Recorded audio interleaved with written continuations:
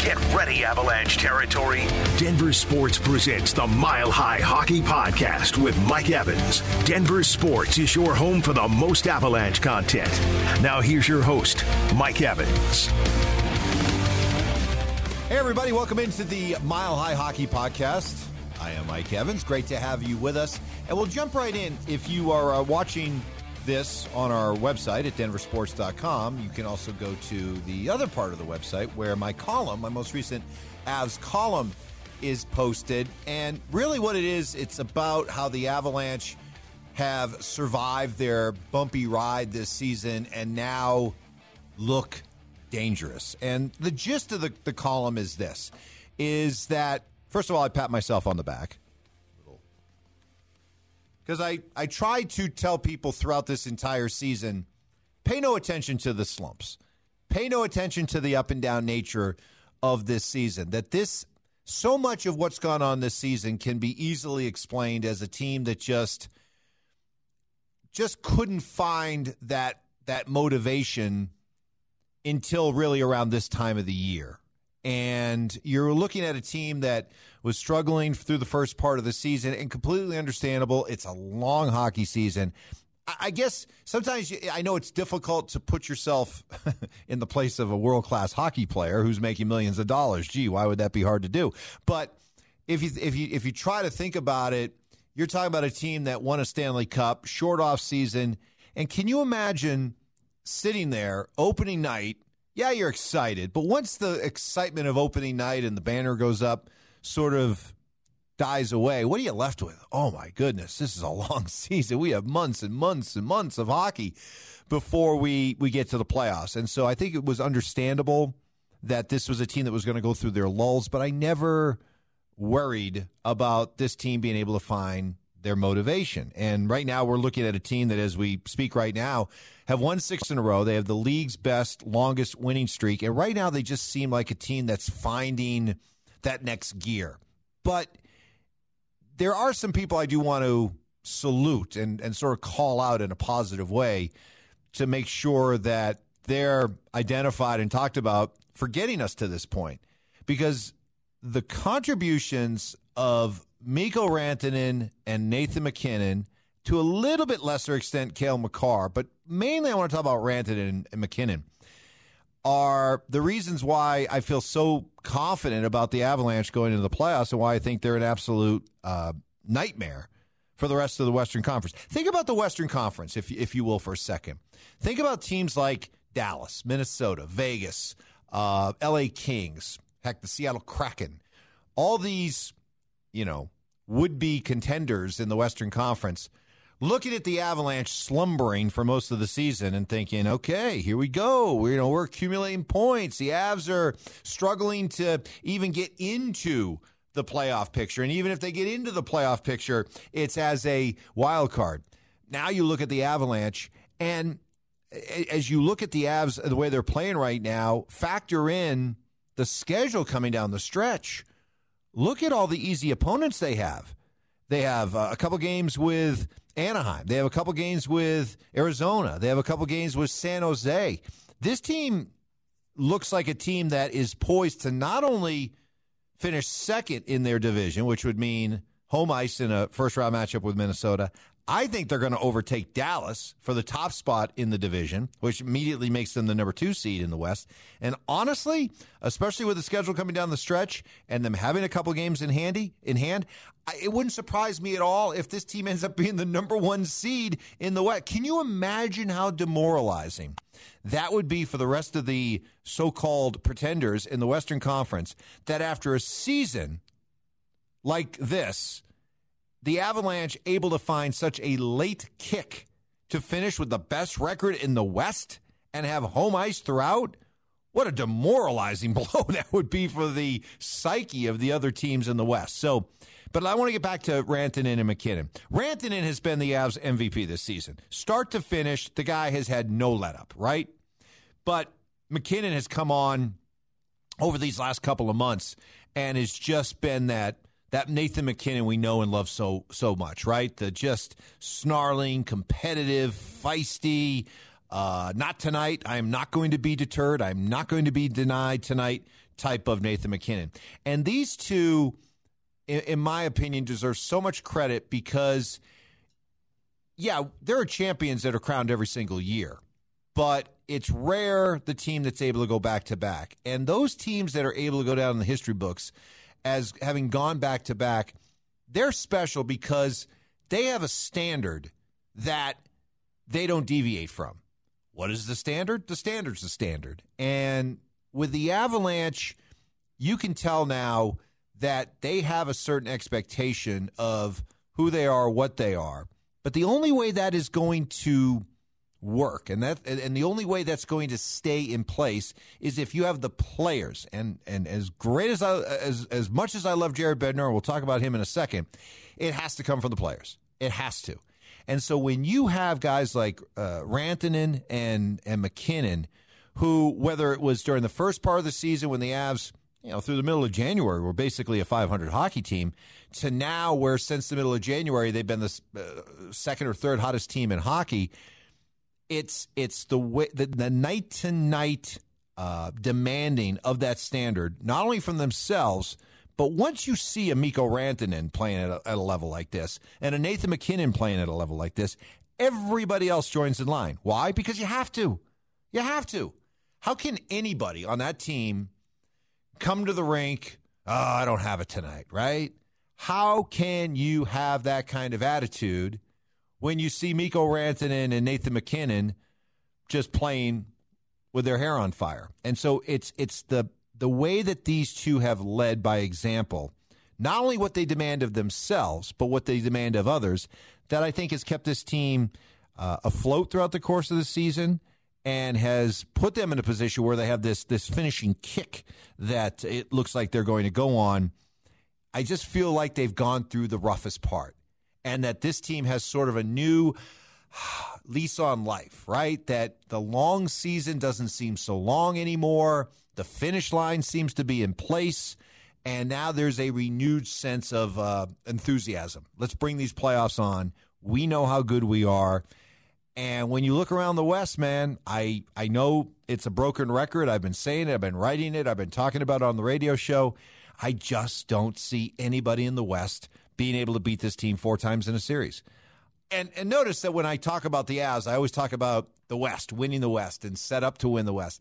I do think that when it comes to winning the Cup again, I have some reservations about that. But first things first, you got to get there, right? And I really feel strongly about this team's chances going into the Western Conference playoffs, first 3 rounds. Feel really good about it. Jared Bednar. Let's talk about Jared Bednar. He got the 3-year contract extension. No surprise. What a terrific coach. And I made the argument during our radio show that Bednar, his story, I believe, makes him maybe the most interesting, successful head coach in Denver sports history. And let me explain myself on that. Because, first of all, you're talking about the classic background, former minor league player, minor league coach, working his way up through the different steps to get to the point to get a chance. But remember how he got his chance. It was with an Avalanche team that was terrible. It was with an Avalanche team that was in complete strip it to the studs rebuild mode. And he gets hired, and I remember when he got hired. Who's Jared Bednar? Who is this guy? And the prevailing opinion was, this is a guy who's been hired to take a beating, right? The Avalanche are no good. They've got some bright prospects, but they're going to lose a lot. And we need a coach who's just going to be able to take those losses with a patient, smiling face, right? He's here to take a beating, and then once the Avalanche rebuild, retool, we'll bring in a real coach to take this team to where we think they can go. But a funny thing happened. After having and coaching this team to the worst season in Avalanche history, all he did was just keep winning. And he just kept getting better. And the team kept listening to him. And the team kept responding to him. And all the while, really gaining a strong sense of what this team was and who they are and how to get the best out of them. And Bednar, if you put that all together, his background, the circumstances under which he was hired, like Bob Hartley. Bob Hartley is, man, I love Bob Hartley. Bob Hartley, I had so much fun getting to know Bob Hartley, and he had a rags to riches story as well. But remember, he took over a stacked team. I mean, that was a team that was ready to win, that had already won. So that wasn't the case with Bednar. Even, you talk about Mark Crawford, and the success he had. And again, that was a team that team was coming. That team was being built in Quebec, and it was ready to take off when it got to Denver. So Bednar, not only just within Avalanche history, but also compared to some of the other teams, we've only had a couple teams in town that won championships. So you look at your Mike Shanahans, you look at your Gary Kubiaks, you look at your Super Bowl winners versus the Avs winning a cup. I'll put Bednar's rise to fame against anybody's. And so justly deserved. Plus, as our producer, John Simmer on the Schlereth and Evans program, Johnny Fever, as we call him, I loved the reaction that he gave to us here when the news came down that Bednar had got the contract extension. Johnny had a great reaction to it, and I want to share it with you. He sent us along the link to the story, and then he just wrote, 3 more years of tight European suits. So, man, I will say this. Nobody has looked better on the bench, behind the bench, or on the sideline than Jared Bednar has. So congratulations to him. Well-deserved with the contract extension. I hope that the Avs can win a Stanley Cup just so I can see emotionally incontinence Jared Bednar. The crying, the fact he couldn't keep his emotions together after being such, buttoned down, bottled up Jared Bednar. So cool. Bond, right? Bond-like. To see him just lose it and just have all that emotion pour out was awesome. And every time we play clips from that parade with him, I love you guys. I mean, it comes across as just, I love you guys. That's awesome. I can't get enough of it. I love it. I love Bednar. I'm happy for Bednar. But think about Bednar's role in this season, right? And again, it goes back to what I was talking about understanding your team. And at no point this season did I ever sense any panic from Jared Bednar. There'd be nights where the Avs didn't play well, and he'd say it. But he didn't really, raise his voice. There was no ranting and raving and tantrum throwing. It was just kind of like, hey, look, we're better than that. That's not our standard around here. We have to play better. That's unacceptable. Which is fine, and it's well within bounds for him to say those things, but he never panicked. And I think the worst thing would have been with this team that he clearly trusts.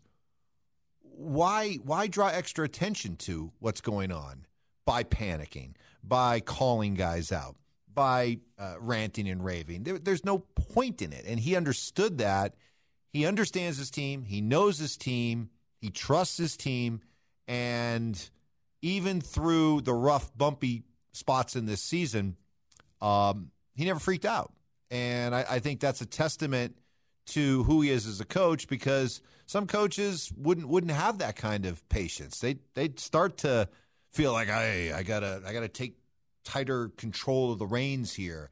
I need to lead these guys out of it. And then usually what happens then a coach does that, he just makes it more of a mess than it needs to be.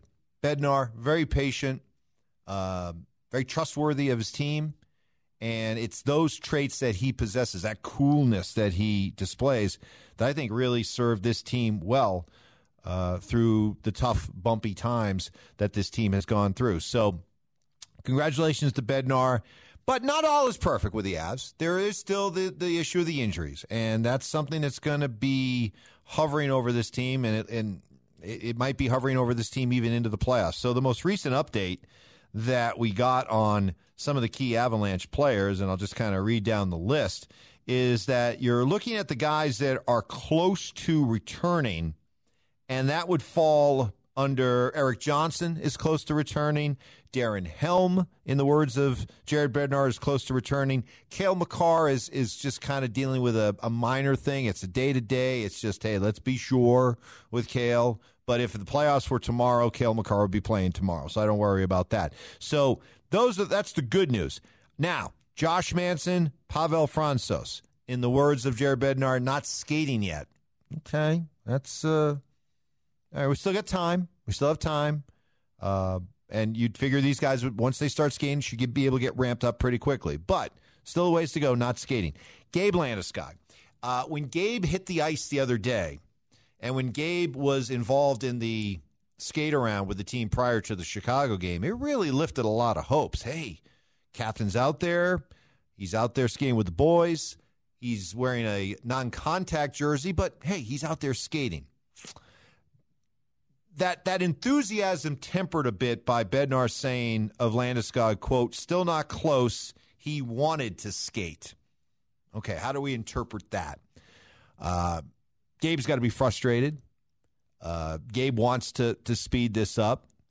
Bednar has said repeatedly that Gabe's kind of on his own timeline. Does that sound like a guy that's close to returning to you? It doesn't to me.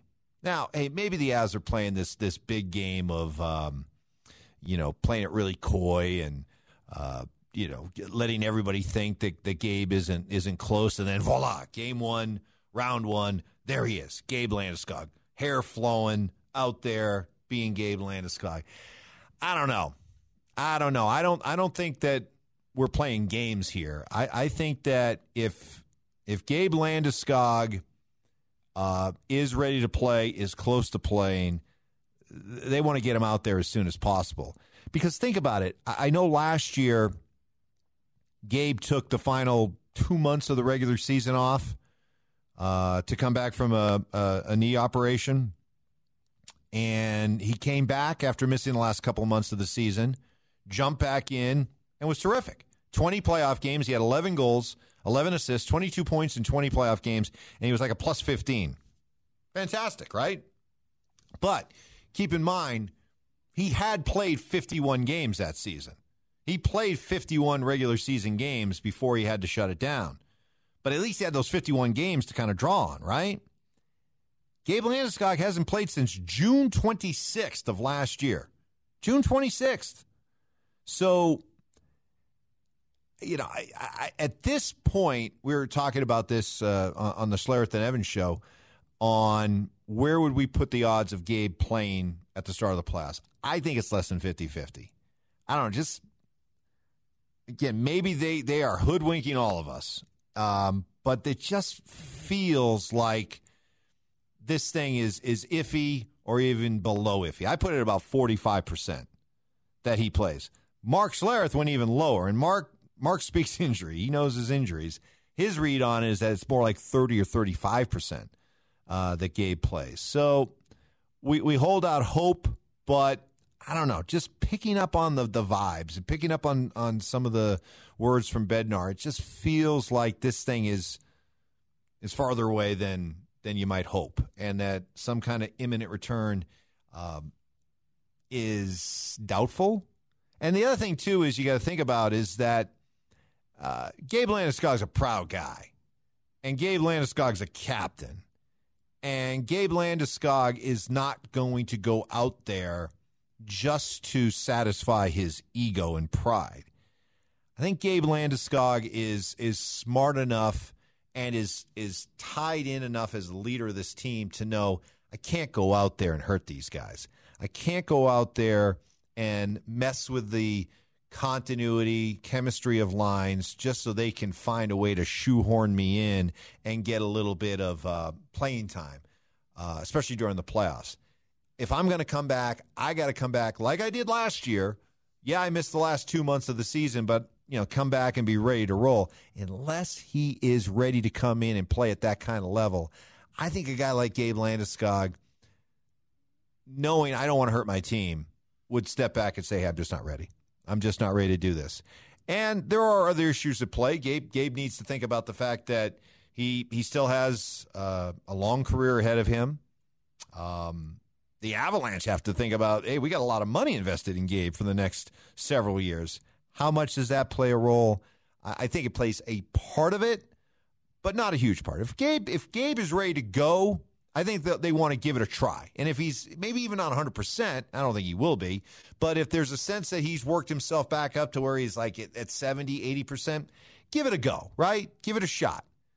But I do think that he has to get some games in before the end of the regular season. I just think it's tough to expect a guy who hasn't played at all this year, hasn't played since last June, to think that he's going to be able to jump right into the 100-mile-an-hour intensity of the Stanley Cup playoffs and be able to be plugged in on the first or second line. And here you go, Gabe.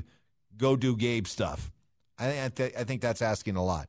The good news is with this team, I think even with some of the injuries and some of the players that they are hoping to get back or maybe don't get back, I still think this team is the best team in the West. So they're in a good spot right now. I feel really good about where they're at. I think they feel like they've come through the worst part of it, and they can see that finish line in sight, and they're excited about it. Jared Bednar has a new contract. That has to give the room a bit of a lift. So I think this team's in a good spot. But I will say that as good as I think this team is to be able to get to the Stanley Cup Finals without Gabe Landeskog, I still think when it comes time to winning it all again, they have to have a healthy Gabe, or at least close to the kind of Gabe that they had last year in the playoffs. If they can get that kind of guy, then I think they can go back-to-back. If they can't, I think they can get to that final round. But as far as getting over the top again, it might be difficult to do. We shall see, but that's a conversation, that's a debate, that's a worry for later down the road. Right now, things are good with your Colorado Avalanche. So thank you so much for watching this edition of the Mile High Hockey Podcast. Check out my column at denversports.com. For both the podcast, the column, please give me your feedback. I'd appreciate it any way you'd like. You can hit me up on Twitter at Mike Evans 1043. Always hit me up during the course of the Schlereth and Evans program on the text line, and love to get your feedback there. Thanks to Sean Gates for engineering and putting all this thing together. We'll talk to you again soon here on the Mile High Hockey Podcast.